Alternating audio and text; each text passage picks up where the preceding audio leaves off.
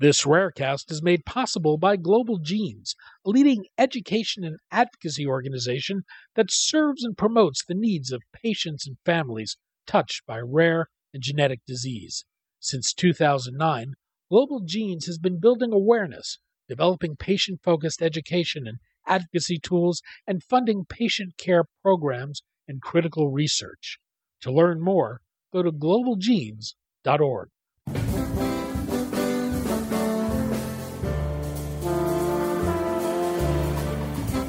I'm Daniel Levine, and this is Rarecast.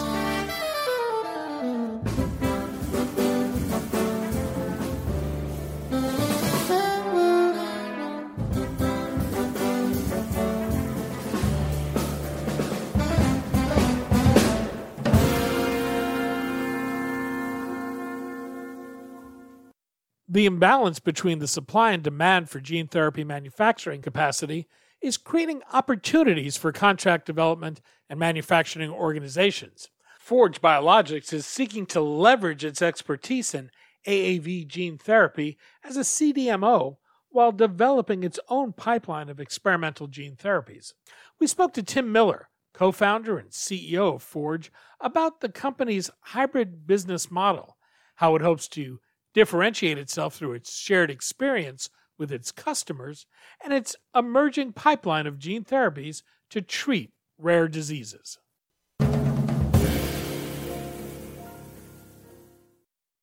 Tim, thanks for joining us. My pleasure. Thanks for having me. We're going to talk about gene therapy, Forge Biologics, and where Forge sits in the gene therapy continuum. Listeners may remember you as a co-founder and CEO and Chief Scientific Officer of Abeona Therapeutics. You left at the start of 2020. I'm wondering what that experience developing gene therapies taught you, the challenges you faced, and how it might have informed what you're doing at Forge.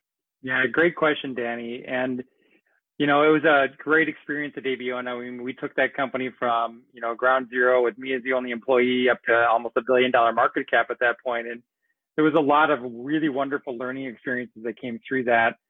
Probably one of the most important ones was that the human element and the expertise that goes around the table for developing a gene therapy was really probably one of the most critical aspects for its success. And I think, part of the lessons that we learned was that, developing something like a phase 3 cancer drug just doesn't equate, to some of the gene therapy development, manufacturing, regulatory experience, because gene therapy is different. And, that was really one of the key lessons that I think came out of that experience. People may be a bit confused when talking about Forge, which is a contract development and manufacturing organization, but also has a pipeline of gene therapies that it's developing through subsidiaries. I'd like to go through both aspects of the business, but what's the rationale for combining these two businesses? What's the business model? Yeah, it's interesting how we've seen in the gene therapy, CDMO, and therapeutic space, how a number of companies have really adopted this hub and spoke model. And so this is the model where you usually have a private LLC as a holding company, and you have subsidiaries of that are usually C corporations.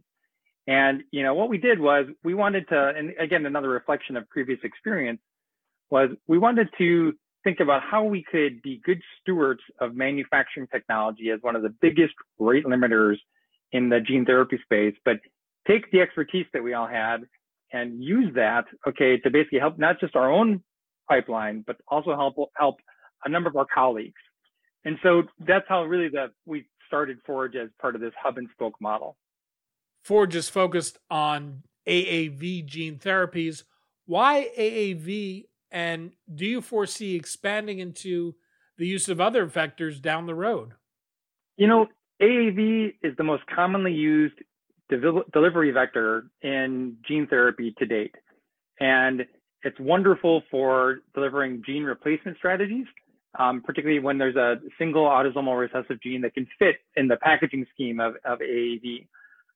So we wanted to start there because a lot of us had therapeutics development expertise. A lot of the leadership team had previously either built out or done AAV manufacturing facilities. And so, that's really where we wanted to exquisitely focus on And for Forge, when we look out over the next, 12 to 18 months, Forge is really well positioned to be the leader in the world for companies that only focus exclusively on AAV manufacturing. And for us, maybe we'll see some expansion down the road. I mean, we'll be in the top 3 for the number of bioreactors in space and the leaders being able to produce per year. But, we think about, other ways that we can expand. So we'll see down the road. We're a bit opportunistic at this point as well. What's the need from a manufacturing point of view? There's been a fair bit of new capacity that's been coming online. What's your sense of where we are in terms of the balance between demand and the ability to satisfy that? Well, we talk a lot about how many sneezes or how many COVID vaccine injections does, a particular bioreactor take. And, as you see more and more money dumped into this space to try to build out a greenfield or, renovate an old building, expertise in being in AAV manufacturing and scale up really up through commercial has been one of the biggest rate limiters. I think there was in just the past 2 weeks, there have been a couple of articles published about great to see a lot of money being put into gene therapy manufacturing, but where does the expertise, how are you doing that? Where are you getting these people to do that? So I think the field in general is moving towards there's lots and lots of more people that are getting into the CDMO manufacturing, even companies that are developing their own internal workforce to be able to manufacture their own programs.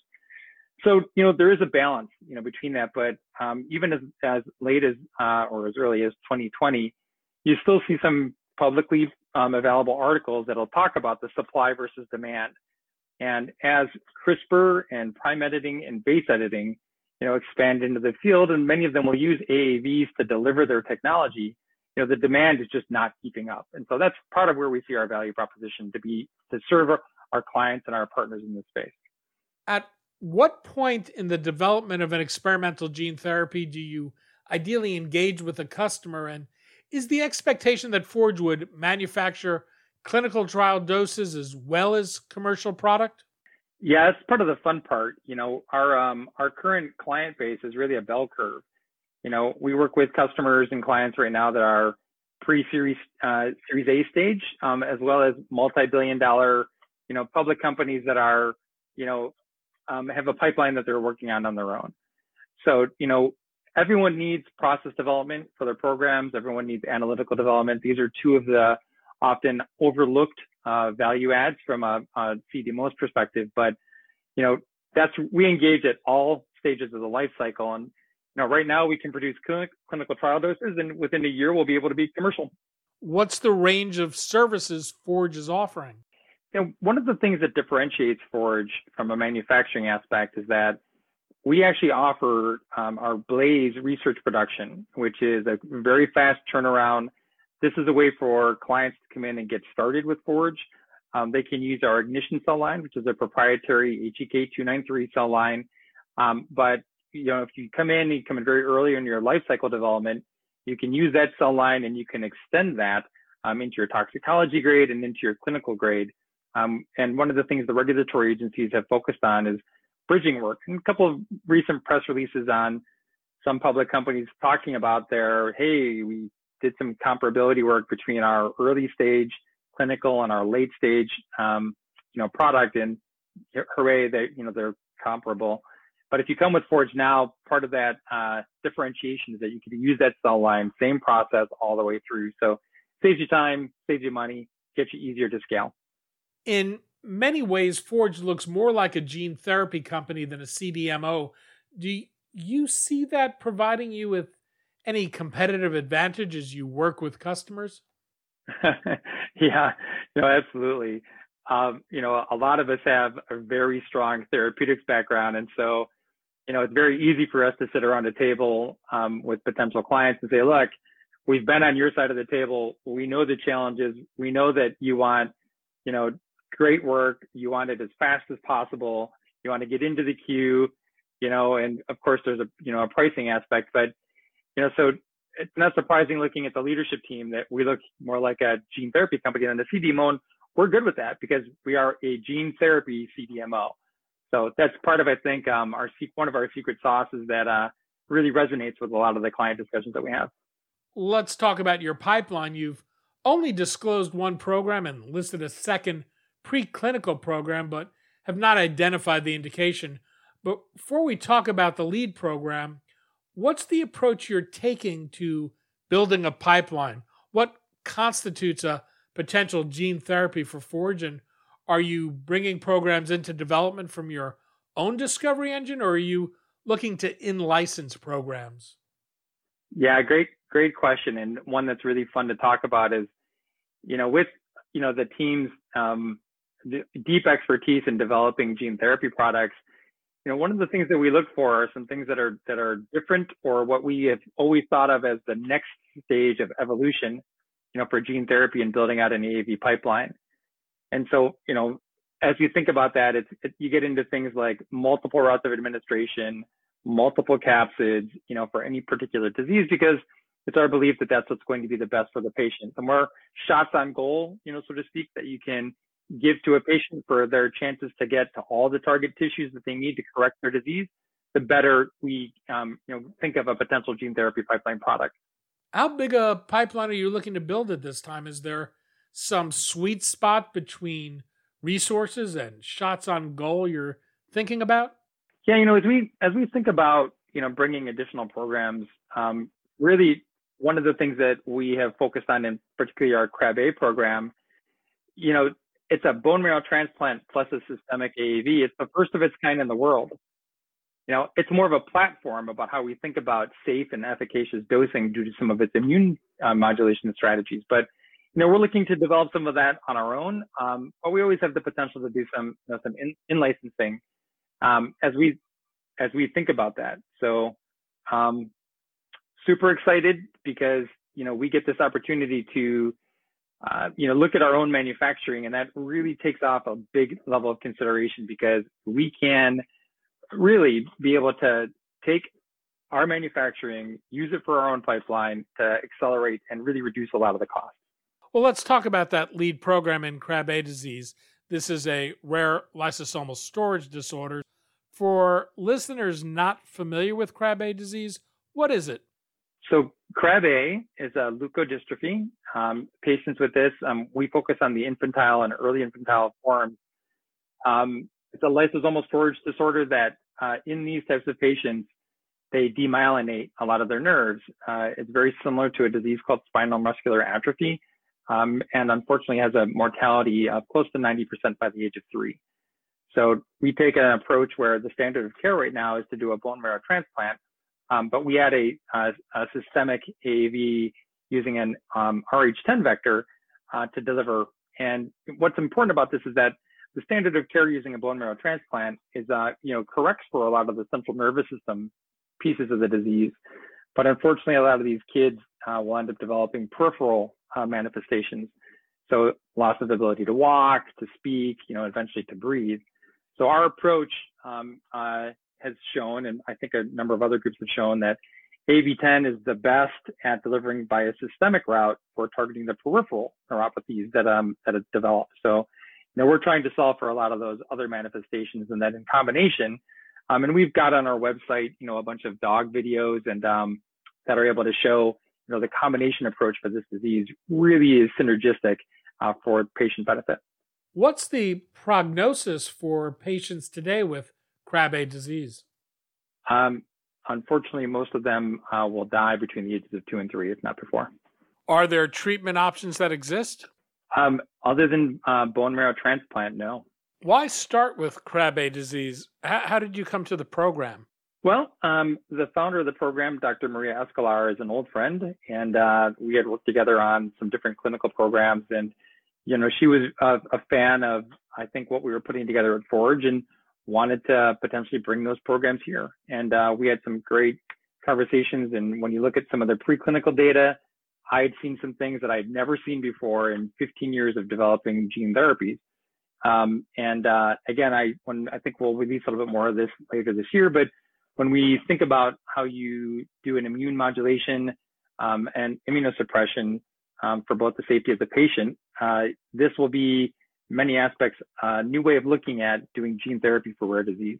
You touched on this a little bit, but walk me through the process. What does the therapy consist of, and how is it administered to a patient? So we dose patients that are under a year of age, and we bring them in. They go through immunoablation. So you basically treat them to get ready for a bone marrow transplant. They undergo a bone marrow transplant, and we wait a couple of weeks, and then we give them a systemic, through a vein in the arm, and the AAV. What's known about this from preclinical studies to date? Well, we have been able to, so there are mouse models and dog models of the disease. And when you do this combination approach, we are essentially able to almost completely correct both the peripheral and the central nervous system deficits in the animal models. What's the development path forward, and where are you in development right now? Well, right now, we have received an IND from the FDA. The FDA allowed the IND to go forward. So right now we're screening and potentially enrolling patients, and we're really looking forward to sharing, what we hope will be some data. You've been successful at raising money, a total of $160 million disclosed to date. How much of that has gone into building your manufacturing facility, and how much runway does that leave you to build your pipeline? Yeah, I never would have thought at the beginning of 2020 that, there'd be a pandemic. We're trying to raise money. And so raising a Series A and then a Series B in the middle of a pandemic is certainly a new experience. And, but I think that our vision and, the team that was put together has certainly really resonated with investors. A lot of that has gone into our manufacturing facility and building out our team. We opened the company in January of 2020. We closed the Series A with 4 people and $40 million in July of 2020, and closing at $120 million in April. We are upwards of 90 people today, and look to hire another 40 to 50 people in the next 6 to 9 months. So really rapid growth, but more than 50% of the team has come from internal references. I think demonstrating that people like to follow good leaders, and they like to follow, really a track record of success. So we're really well positioned, I think, going into the second half of 2021 as we all come out of the pandemic and really get ready to show some promise and watch biotech, really ramp back up again. Tim Miller, co-founder and CEO of Forge Biologics. Tim, thanks as always. Thanks again. Great talking.